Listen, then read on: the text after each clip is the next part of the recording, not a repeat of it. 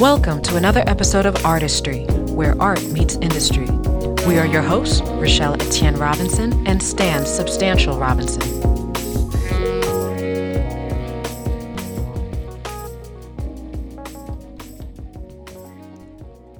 Peace. Welcome. I am super excited because this is the pilot episode for Artistry. Welcome.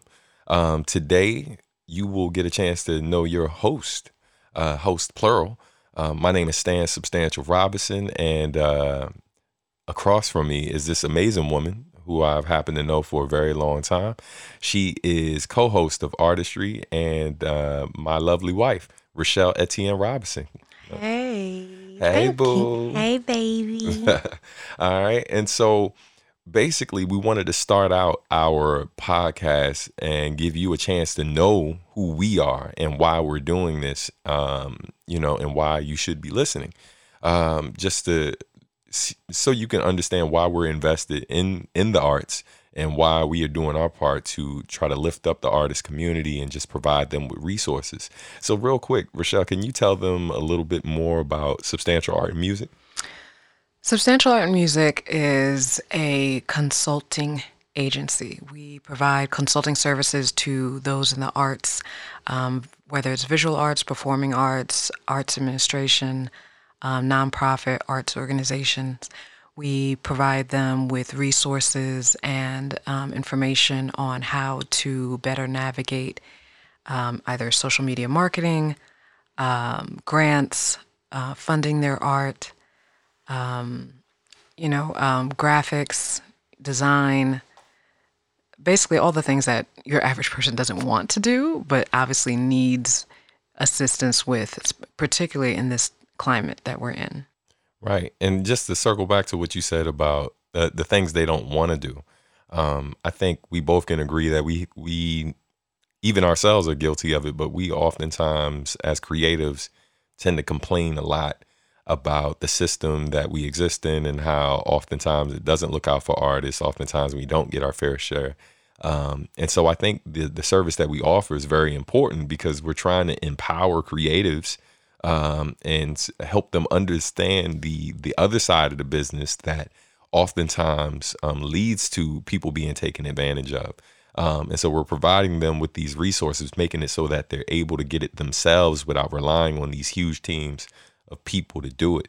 And so it's important work. And I'm blessed to be able to do it with you. I think it's pretty cool. Aww. Single tear. I just want to add, sure. In addition to that, part of what birthed Substantial Art and Music was that as creatives ourselves and being privy to some of the avenues that are out there and noticing that there wasn't that many of us in the room. Us. And so as in people of color, okay, marginalized groups. Mm-hmm. Yeah. I mean, but all you could be a person that may be of a certain age demographic that may not be aware of the certain resources that are available to you. Sure. And so, from both of our experience, we were just like, we need to provide more services to our people, to our folks, and let them know what programs are out there that they're available, that they can benefit from. And so that's what ultimately gave birth to this. So we're very, very, happy to be doing it, grateful to be doing it. And, for a long time, I was like, do you think people will actually pay for this service? And the truth of the matter is, yes, people are willing to pay. Absolutely. Thank God. Yeah. Right. So as far as you as a child, when would you say the arts was something you first became aware of and realized that you wanted to, whether it was doing it for fun or no, you wanted to make a career out of it, but when did that really start for you? I was born in New York, but I was raised primarily in Fairfax, Virginia, which is the northern Virginia, right outside of D.C. But every summer, every holiday, I used to frequent Brooklyn. I was born in Queens, but I frequent Brooklyn to visit my grandmother and my cousins. And they very much inspired me because they're from New York. They're from the urban area. This is the era of graffiti art and everything. And so I would see, I had my cousin Woodley and then also my cousin Carlene, they frequently drew And I wanted to do that too. And I used to love to draw. We started just doing faces and, curls in the hair and stuff like that. And it just developed. My parents, growing up in Northern Virginia, I went to a private school, primarily not because, my parents were, doing that well. It's not that were struggling, but, it was just what they knew. Hmm. And so we went to a private school that didn't have a very strong art program. So I didn't really get really into the arts until middle school. When you say that's what your parents knew, does that pertain to like their background, like where they're from? So, What do you mean yeah. about that? So my parents are both originally from Haiti. They immigrated to the United States in the Ça late passe. Sac passé. They immigrated to the United States in the late 60s, early 70s.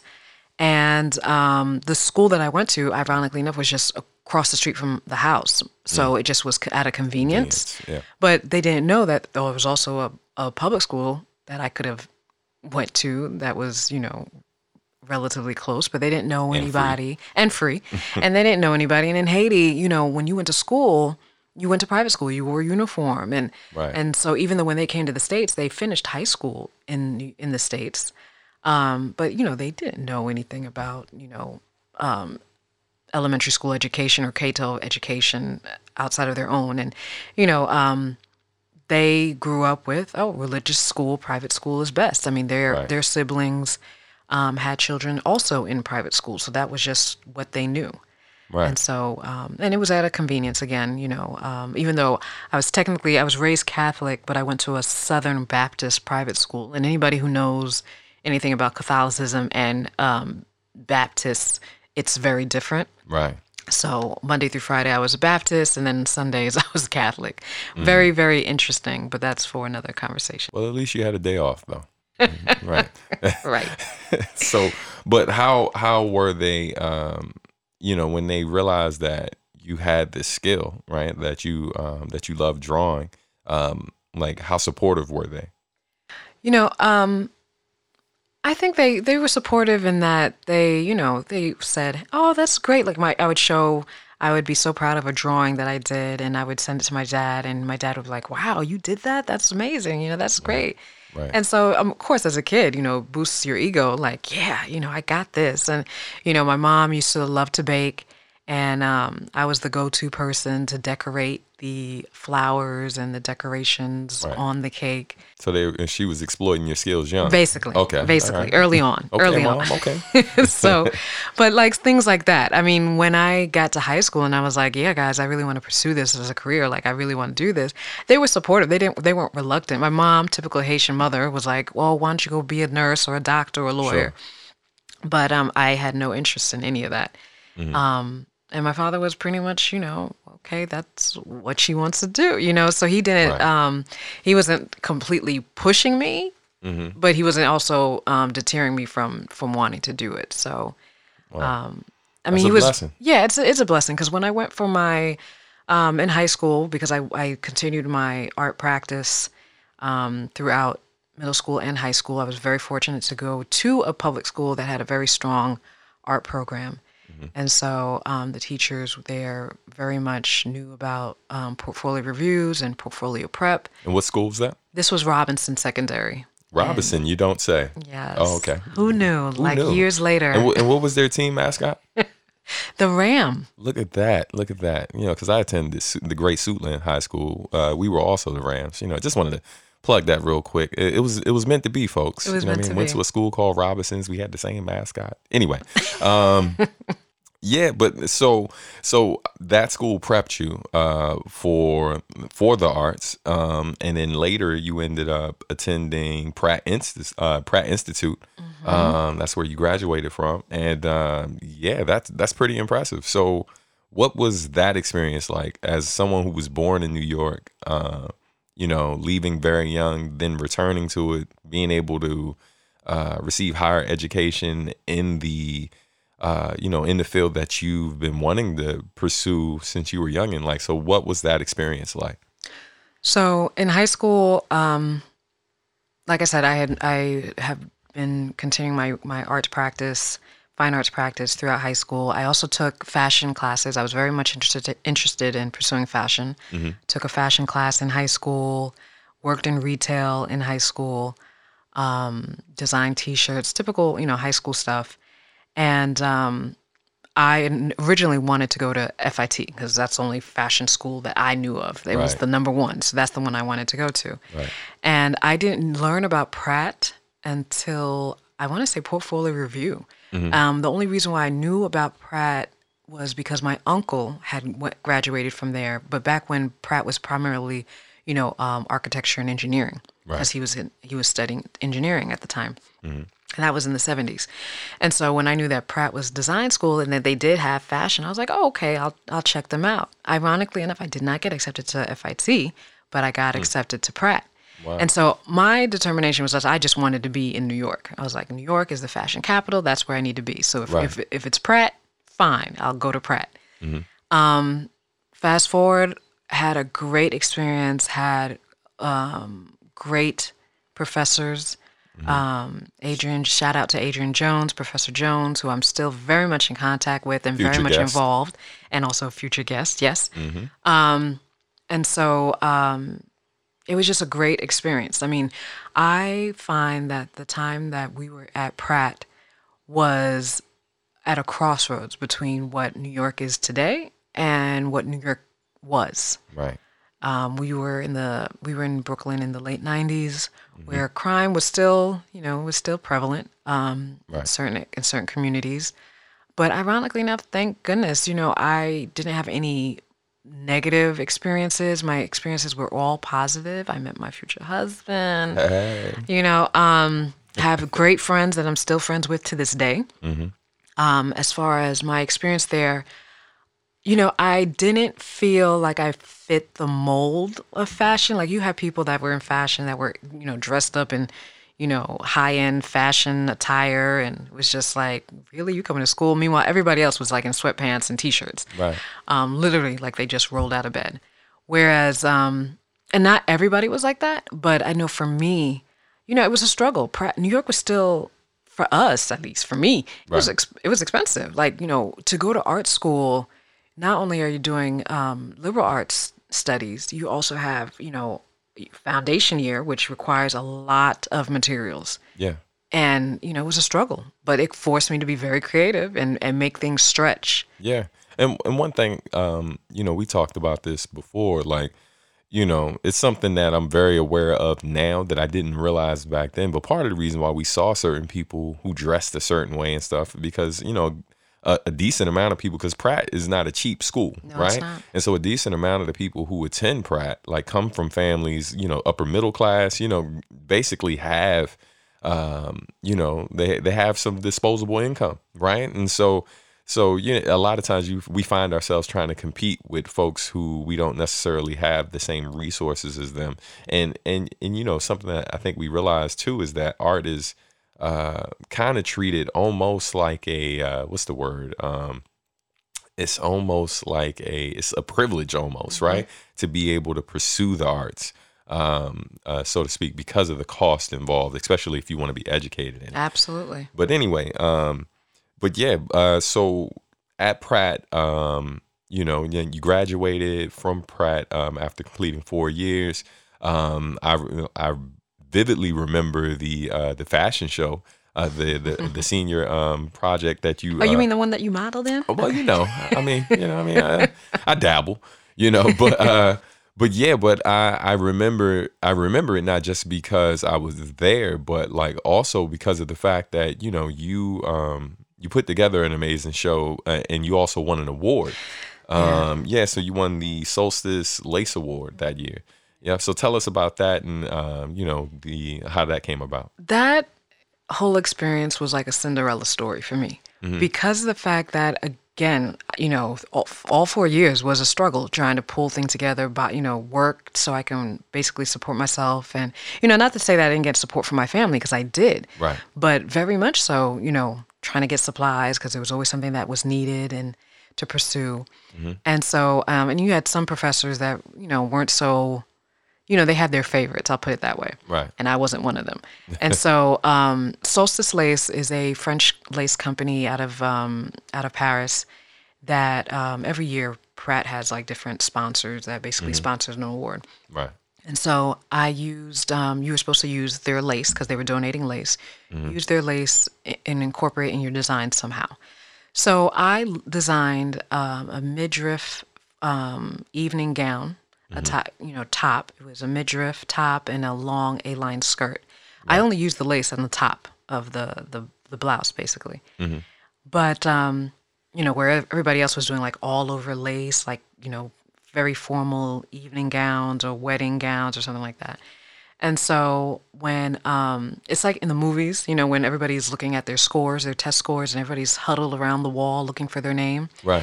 So I remember that it had been posted. Everybody's huddling around, and as I walk in, everybody's looking at me, and I'm just like, oh my God, I didn't get, because you were finding out if not only if you won the award, but if you're in the fashion show, because not everybody gets in the fashion show. And so I'm thinking, oh my God, my heart sunk. I was thinking, oh my God, I thought the worst because everybody's looking at me. They're not looking at me with smiling faces. They're looking at me like, oh my, like, I hate that.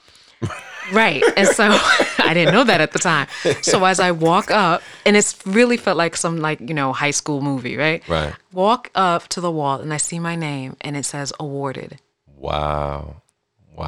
And I was like, dope. What? I was in more shock than probably anybody in the room because I was like, really? Like, you have all these people that, again, use this donated, beautiful, fine lace all over their garment. And because they said, and I talked to the sponsor, and, they liked how it's not so much using it, but how you used it and making it fresh and new. Right. And so that's how that happened. And I was very, very proud of that moment.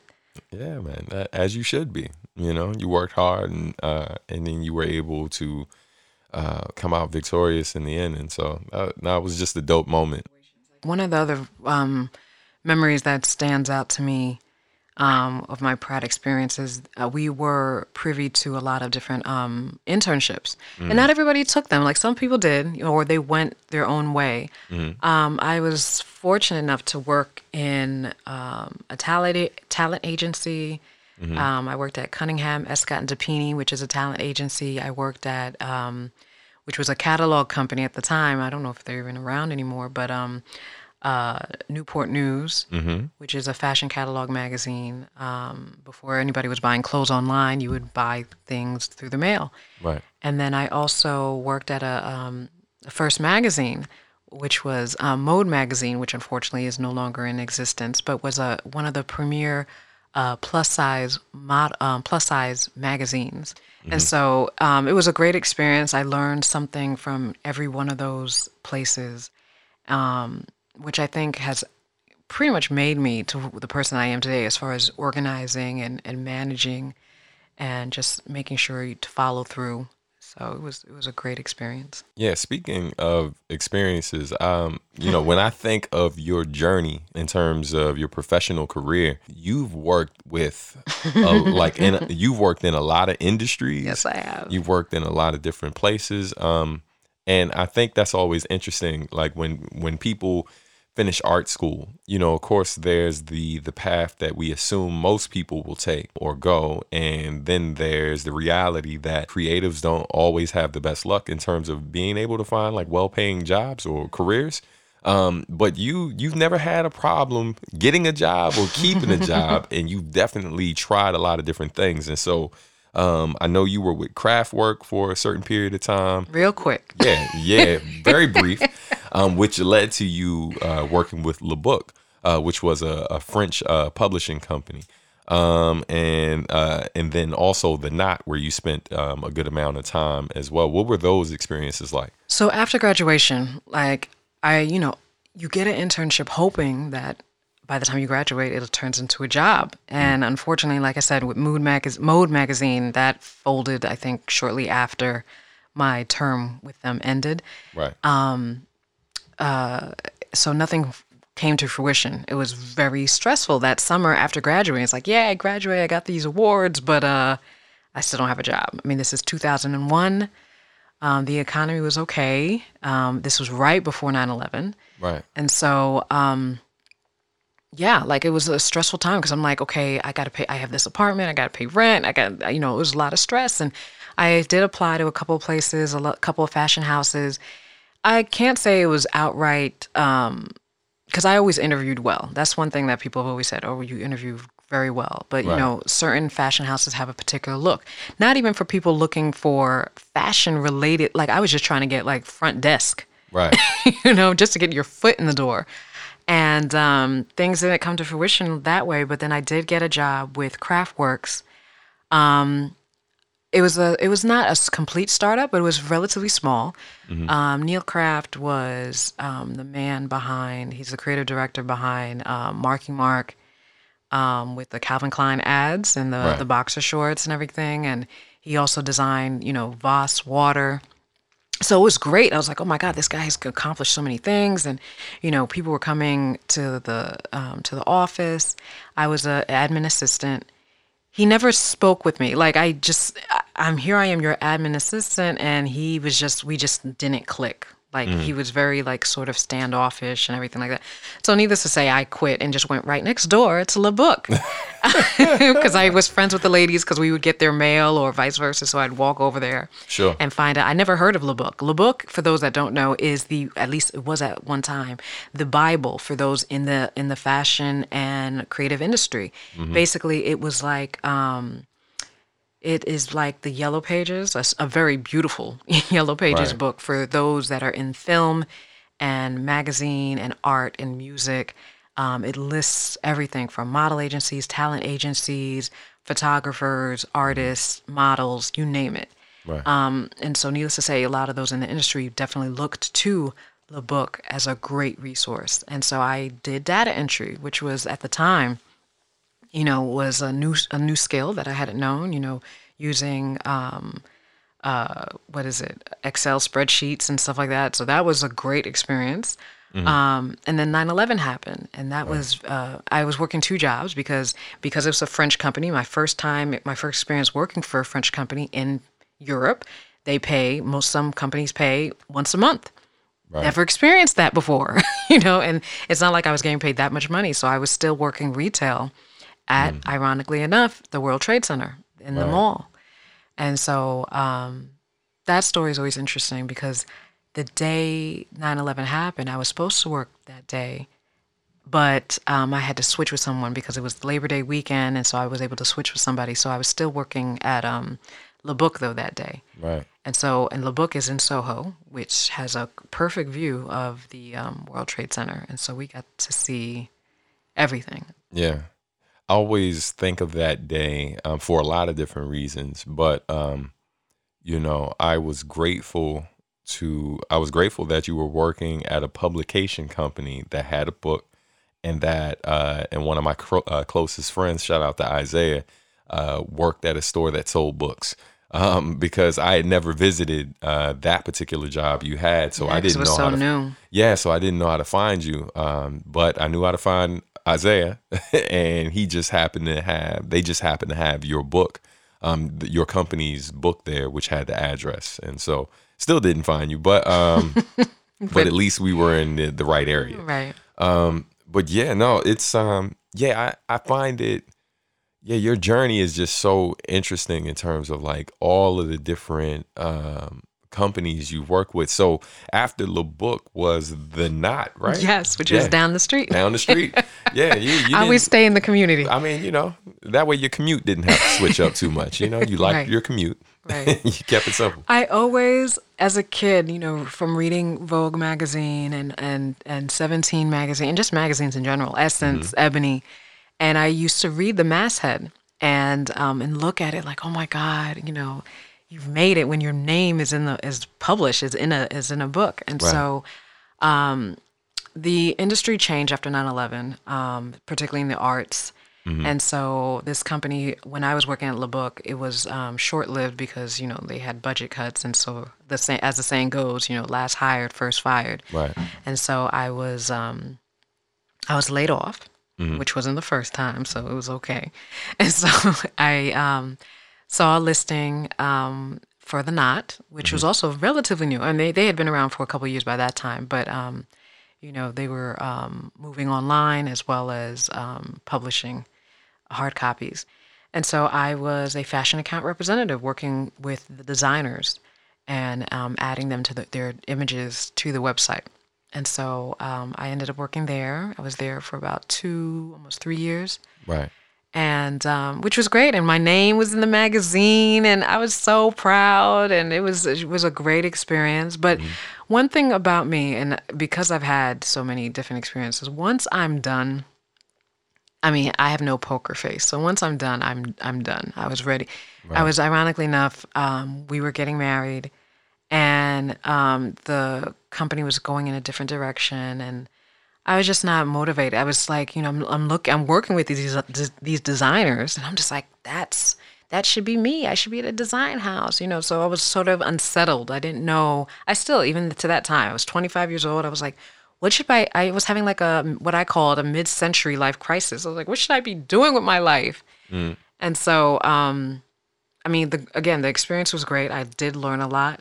I definitely wanted to write, but I didn't know how to, go into that direction. And you didn't really have it. It's so amazing to me, like how you can have a city that has a very strong ethnic population, but when you're in Manhattan, particularly Soho, where I was, and in most office buildings, you didn't see that many of us. Right. And so to have a sort of quote unquote big sister, big brother, to basically guide you and have that path, I mean, it was very difficult. It was very difficult. I mean, I did reach out to some people, but they, and I don't know if I wasn't more assertive and trying to find out how to go about doing things. And so, again, that company was going into a different direction, and they were doing layoffs. And so layoff number 2 happens. And so I'm, and then from there, actually, no, we skipped. Before the Knot was Alvin Ailey. Yes. Wow. So yeah, because that's what happened. So after working at LeBook, I someone from Pratt, shout out to Karen, who worked in student activities forever and just recently retired. She reached out to me. She's like, "Hey, I know somebody at Alvin Ailey. They're looking for a wardrobe assistant. Would you be interested?" I was like, "Yes." And so, thank you. Shout out to John Taylor. I reached out to JT, and he was like, "Yeah, we're looking for someone for Ailey too. It involves a lot of travel. Basically, you would be prepping the costumes, which is something I always wanted to do. I always wanted to work with either theater or in the movies or film." Right. So I did that. And I did that for about a year and got to travel to some amazing places that I have never been. I've been to like well over 30 states with Alvin Ailey in that short period of time. But that was my first introduction into in the nonprofit sector, and it wasn't paying. Like, I mean, that was a struggle. I love the idea of traveling. I mean, but even that got old pretty quick because you're always living out of a suitcase. I came home, I'd visit you. And I'd be like, "Oh, I've got to go back, hit the road." I felt like I was the one. I mean, I was the one touring. Yeah, you were definitely touring much more than I was. Right, right. Living out of a suitcase. Back then, cell phones. Yes, we had them, but the signals were horrible. Right. Going to places like Minneapolis, Minnesota, and all these other places. And they weren't South. Smartphones, so you were kind of limited in terms of what you could do. Yeah. I mean, so it really very much became like family with the dancers and the crew. But it was a great experience. But again, that was a huge wake-up call as far as how am I going to pay my rent? This is great and all, and getting a per diem. Like, I would literally save per diem, which is what a lot of us did. You saved your per diem, which is basically money you get for meals and incidentals and stuff like that. Save that money, and then you would go to the store and buy things in bulk and, snack there. Or thankfully, a lot of the places that we did go to, they would host us for, dinner or whatever. So you just ate there, because you had to save every penny you can get. Right. So after that, then I went to the Knot because I was like, I need to make more money. I need benefits.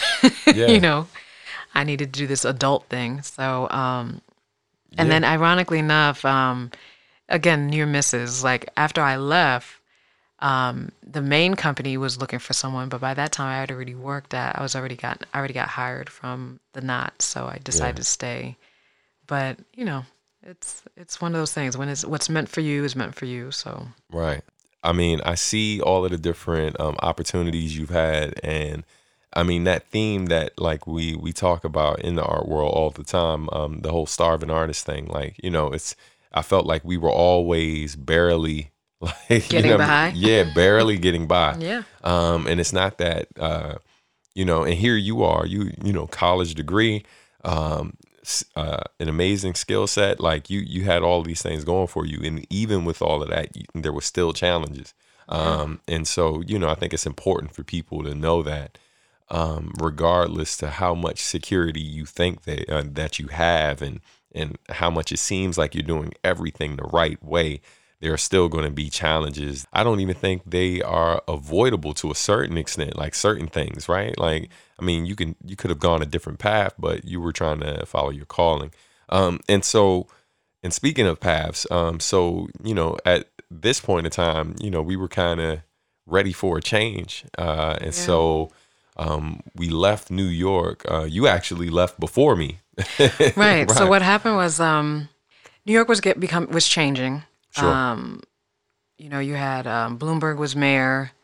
The city was physically changing. Prices were going up. Hmm. And I was one thing for sure I learned very early on, it's you're not going to sacrifice your happiness. Right. So, and I had heard horror stories from friends of mine who were in the fashion Industry. industry, Hmm. and were miserable. Were being abused, working all these long hours, weren't getting paid, and if they were getting paid really, really well, like they didn't get to enjoy it. They didn't get to Right. travel because you're working their butts off. And I know part of it is like, hey, that's you're putting your work in, but I disagree, and so. Right. Like there has to be a better way. There has to be a better way. And so after we got married and literally we, planned our wedding ourselves, Hmm. I started getting the event planning bug. In my family, we always are planning events anyway. And so it came very easy to me. Hmm. And especially working at the Knot, I was like, you know what? I'm interested in catering. How about maybe, event planning and stuff. So I started reaching out to, and that industry is cut and dry too. But I started looking at hotels Hmm. and was able to meet with the general manager at JFK Radisson, Hmm. and we just hit it off like old friends, and had no experience besides the wedding and birthday parties and baby showers. Right. Had no experience, you know what I mean? But she saw something in me, and she was like, "Yeah, let's do this." Before the record, you did have experience. You just didn't have professional experience. Because in your family and which is my family, Right. it's a big family. You know what I mean? Like It's a lot to navigate. it's a really big family, and you. I witnessed firsthand. You were kind of always like the go-to person for certain situations, even in your 20s, like just organizing certain things. And so, I didn't really feel like, yes, it was a new experience for you, but it kind of wasn't. I felt like you had certain real life experience that prepped you for it. Oh, thank you. You're welcome. I mean, yes, absolutely, and I received that. Um, but yeah, it was still a risk. I was like, hey, Yeah, no, let me go absolutely. for it, and Right. sure enough, it happened. And a lot of it was learning on the job. Some of it was bringing things that they weren't doing. Hmm. That opened my eyes to capitalism at its finest. Right.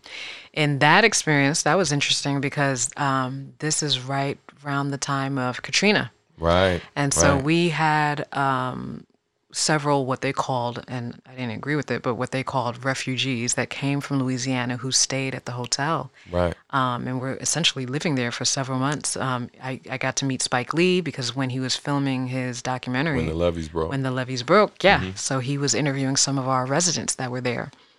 And so, the owners were interesting. We're an interesting group of men, and it was definitely an eye opener. But I had what stood out to me was a young instructor who was there with some students, teaching them.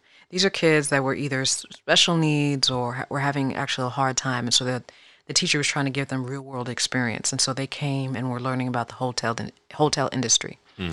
And so, I whenever I saw her, I spoke with her and spoke with the students that were there. And when I had time, I was able to talk with them. And she's like, you would be a great teacher. And it was like a light bulb, like, ooh, Right. maybe I'll be a teacher.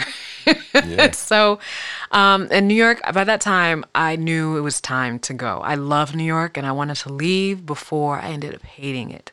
And it was just becoming it was pulling to my soul. Like it was just, if it wasn't the traffic, if it wasn't the constantly with the parking and the tickets and just a lot was happening and I was ready for a change. And I wanted to own a home.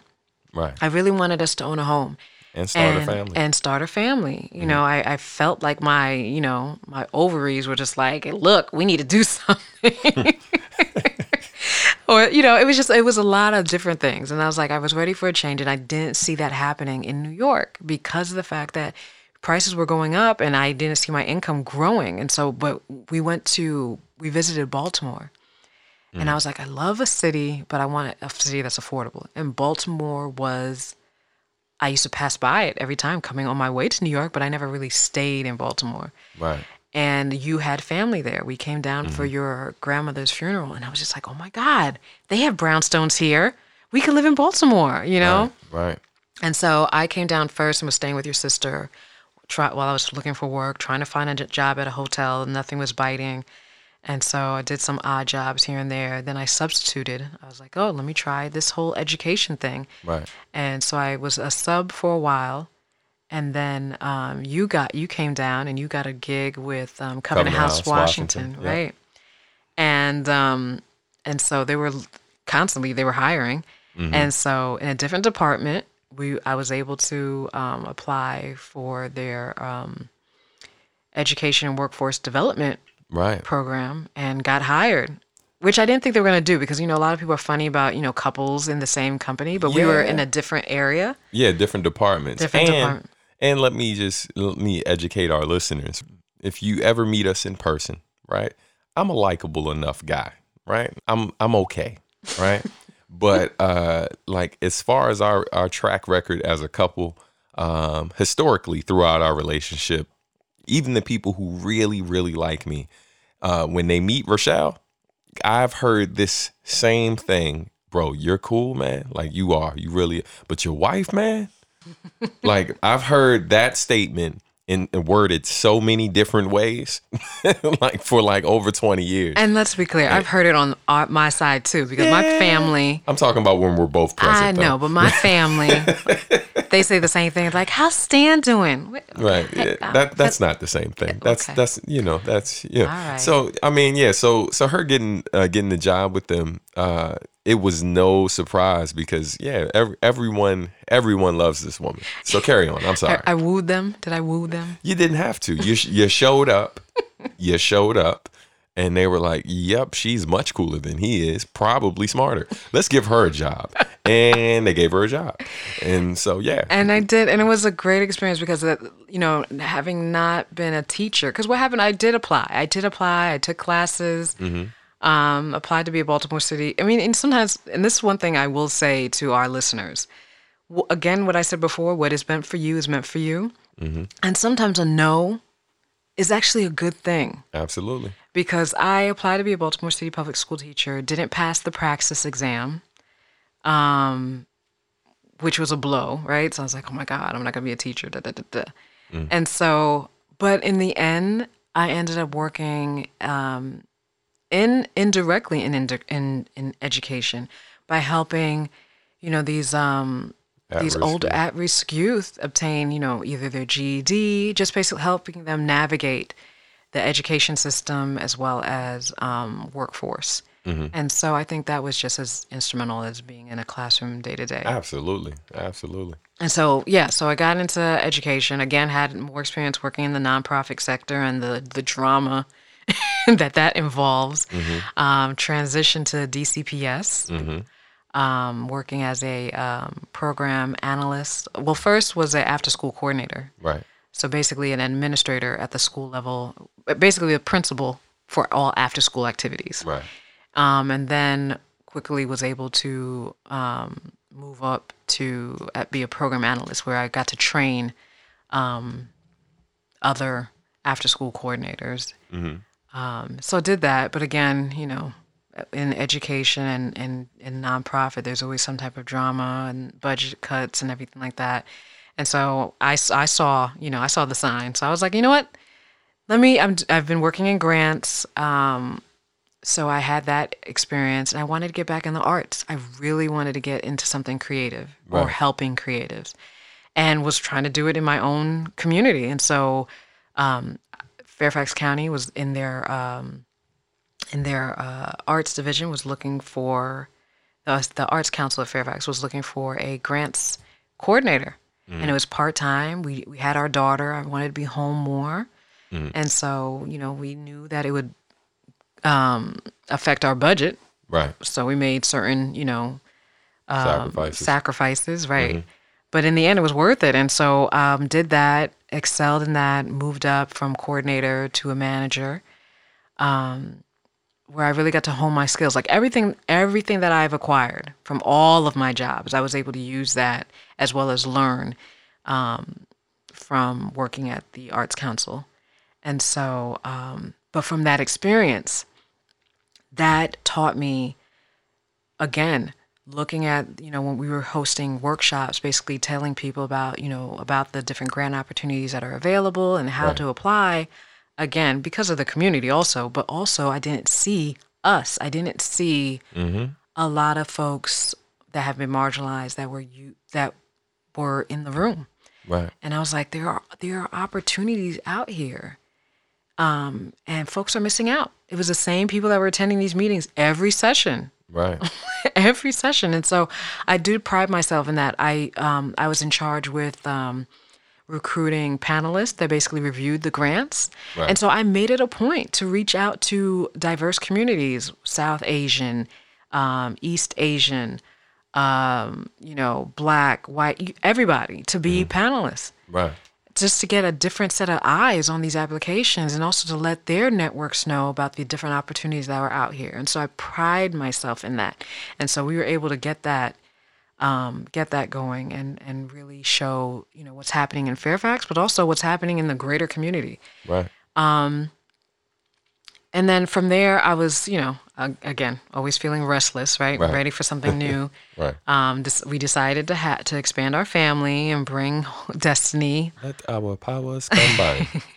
And I figured, I don't know if I'm going to be going back. Right. And then sometimes things just force your hand. And so I knew I wanted to be home with the baby as long as I possibly could. But again, I knew that we had bills. Right. And then my father unexpectedly became ill literally shortly after Destiny was born. And I made the decision. I was like, well, I need to be home because no one else can be home to help him, because my father was diagnosed with heart disease, which none of us knew. And so I called them and I was like, look, guys, I don't think I'm going to be able to come back. This is what's going on. And, it's just rough. And so that was December. My father passed in February. And so we were just like, you know what? It's a lot going on. By that time, though, a year before, we had formed Substantial Art Music in 2017, right when we found out we were pregnant. Right. And so... And on top of doing that, like you also had been doing Seychelles designs, like, doing custom wear for people and styling people who were like going to the Grammys and all of that. And on top of that, you're creative and you were creative and still are creative director for Black Dress exhibit. Yes. So yeah, it was a lot going on. So with that, in 2014, Professor Adrian Jones had co-curated an exhibit called Black Dress. And essentially Black Dress was basically highlighting African-American designers in an exhibit where you had the designers from both the past as well as present to exhibit some of their pieces. And I thought it was great. I thought, whatever assistance you need, I don't know what I can do from Virginia, but whatever assistance you need, I think this needs to be traveled. It needs to travel and go around. So I basically, was like, hey, I'm here for you. Right. And so we partnered up and we worked on it tirelessly and continued to work on it. We developed the website, which basically features images from the exhibit itself, as well as highlighting the different segments of Blacks in the industry, from models to designers to stylists, et cetera, et cetera. And so we listed that. So with all of that going on and everything that I had going on, then we started Substantial Art and Music. And that, even though it was a lot happening in our lives, the timing I felt like couldn't be better, right? Like you were making, even though I was still in a full-time job, you had gradually made that transition out of working for the Arts Council. After your father's passing, some of the things that you had to take on to help out the family, as that started to subside a bit and kind of that load lighten, so to speak, it basically, I just watched you, kind of take this bigger role. One thing about you, like, yes, you're a creative, but you also have this like the administrative side because of your experience. That's why I think it was so important for folks to get your backstory, just to help them understand why you're able to kind of traverse both worlds so wonderfully. You know what I mean? To have that left brain and right brain is very essential. Like while I was transitioning to the Arts Council, I needed a creative outlet. And so that's why I started Shayshell Designs in 2013, where I was doing, I started out doing small things. It was just like bow ties and then passport covers and then garments and then, it was stuff like that. I mean, it's not my main thing, but it's like something that I do just to continue to keep creative. I mean, the same, as far as that family support, the same sewing machine that I was gifted on my 17th birthday, I still use to this day. Right. And so, and ironically enough, I've only had to have that repaired once in the over 20 years that I've had it. I've only had to have it repaired once. Super it was facts. Kenmore. But I definitely consider myself left brain and right brain. I love creating.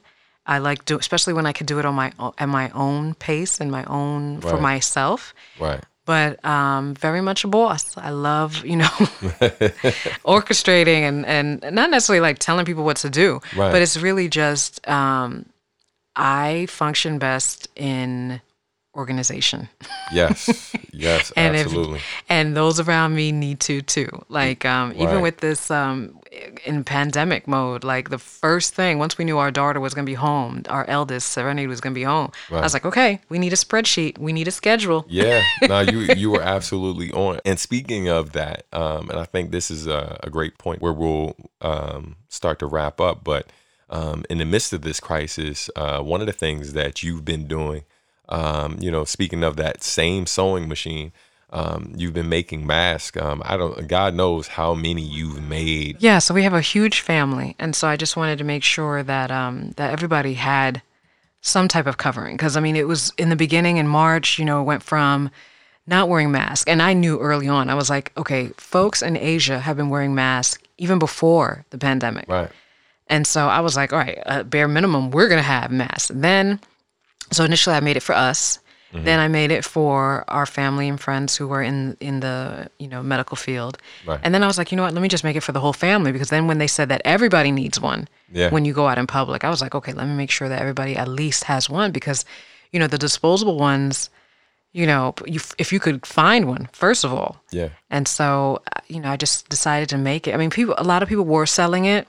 Right. And I've sold a few, like in bulk, like people who wanted 10 or 12, but I haven't really been promoting it like that because I wasn't doing it for that. And I know for some people, not knocking anybody who was doing it, because everybody needs to make money out here. Sure. But it's not my main thing. Like, this is something I was doing support to help people out. Right. So yeah. It's just been dope to watch, you know what I mean? Because It was like just watching a superhero spring into action. You know what I mean? No, seriously. I think a lot of artists, a lot of creators in times like these are like they're grappling with how to continue to express themselves in a way that's relevant in the current times we're in. And I think that's harder for certain types of creatives, right? Like this one thing when you're a writer, it's another thing when you're a vocalist. It's one thing when you're like a visual artist, so to speak, in the traditional sense, like painting or drawing.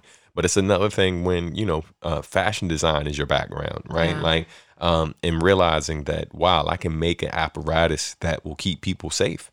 And not being told or pushed by someone to do that and just saying like, yo, this is what I'm gonna do.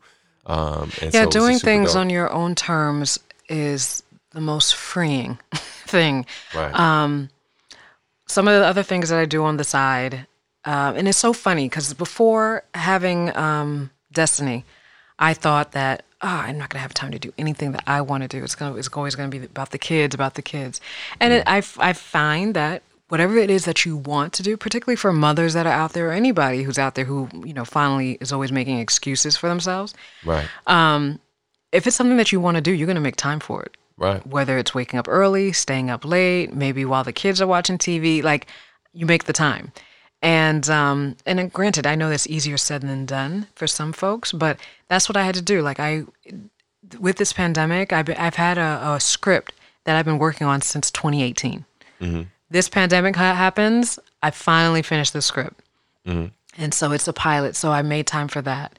And still had made time to make over 100 masks and be there for my family and cook and clean and go outside and consult. Right. And so, whatever it is that you want to do, if you want it bad enough, you will do it.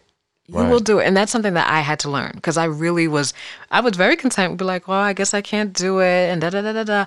Granted, I welcome this. And I think for anybody out there who is struggling, because it is a struggle, but at the same time, it's also a mindset.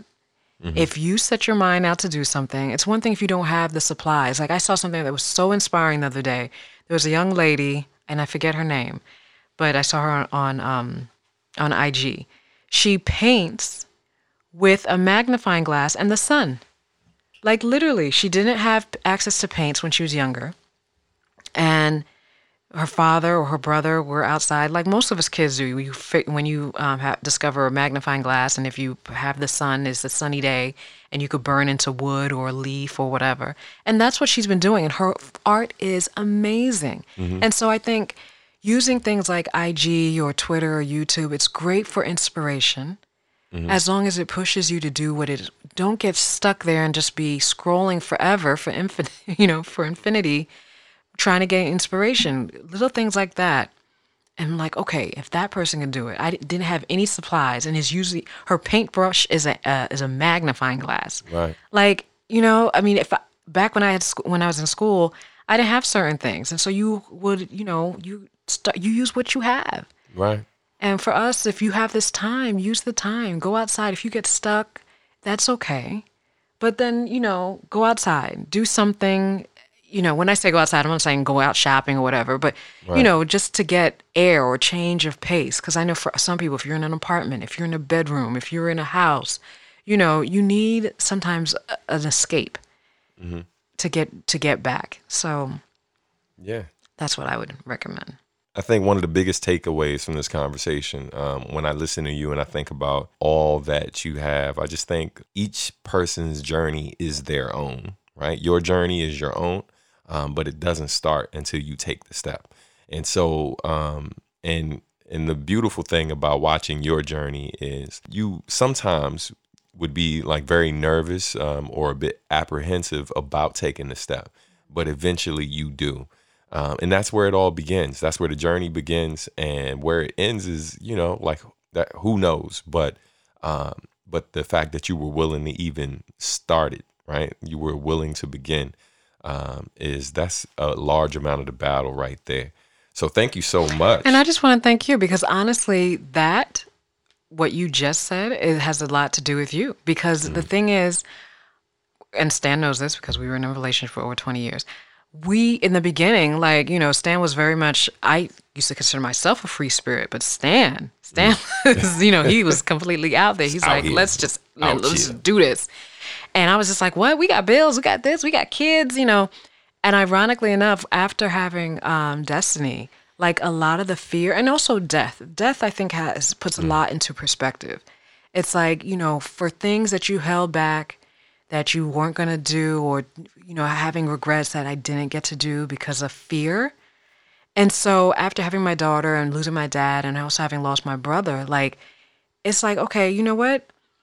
If we fail, thankfully we have a support system. No one's going to let us completely fall. We're not going to be out here homeless in the streets. You know what I mean? Right.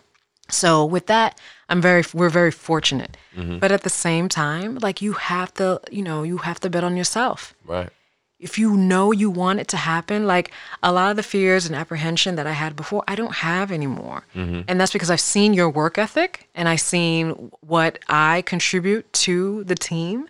Mm-hmm. And between us together, forget about it. Forget about it. Yeah, it's crazy. Squad. Right. And so I think that's what it is. And it's so funny. Like, part of us, we've had these discussions. We're like, damn, we could have done this like 15, 20 years ago. Yeah. But it wouldn't have been the same. Right. It wouldn't have been the same. And so we had to go through the path, the journey that we went on to get us to the point that we are at now. Yeah. And also putting things in perspective. What's important versus what's not important. Absolutely. And you was important. You was smart. You was kind. You was important. Yeah. Thank you so much. You're welcome. You know what I mean? You are amazing. And, I'm happy to be still on this journey with you. So thank y'all so much for listening. This is part 1 of Artistry's pilot episodes. So you got to know a lot about our co-host, Rochelle Etienne Robinson. And next episode, you'll learn a little bit about me. All right, but Stan the man. Well, I do what I can for the people. But until then, we will see you next time. Y'all take care. Peace.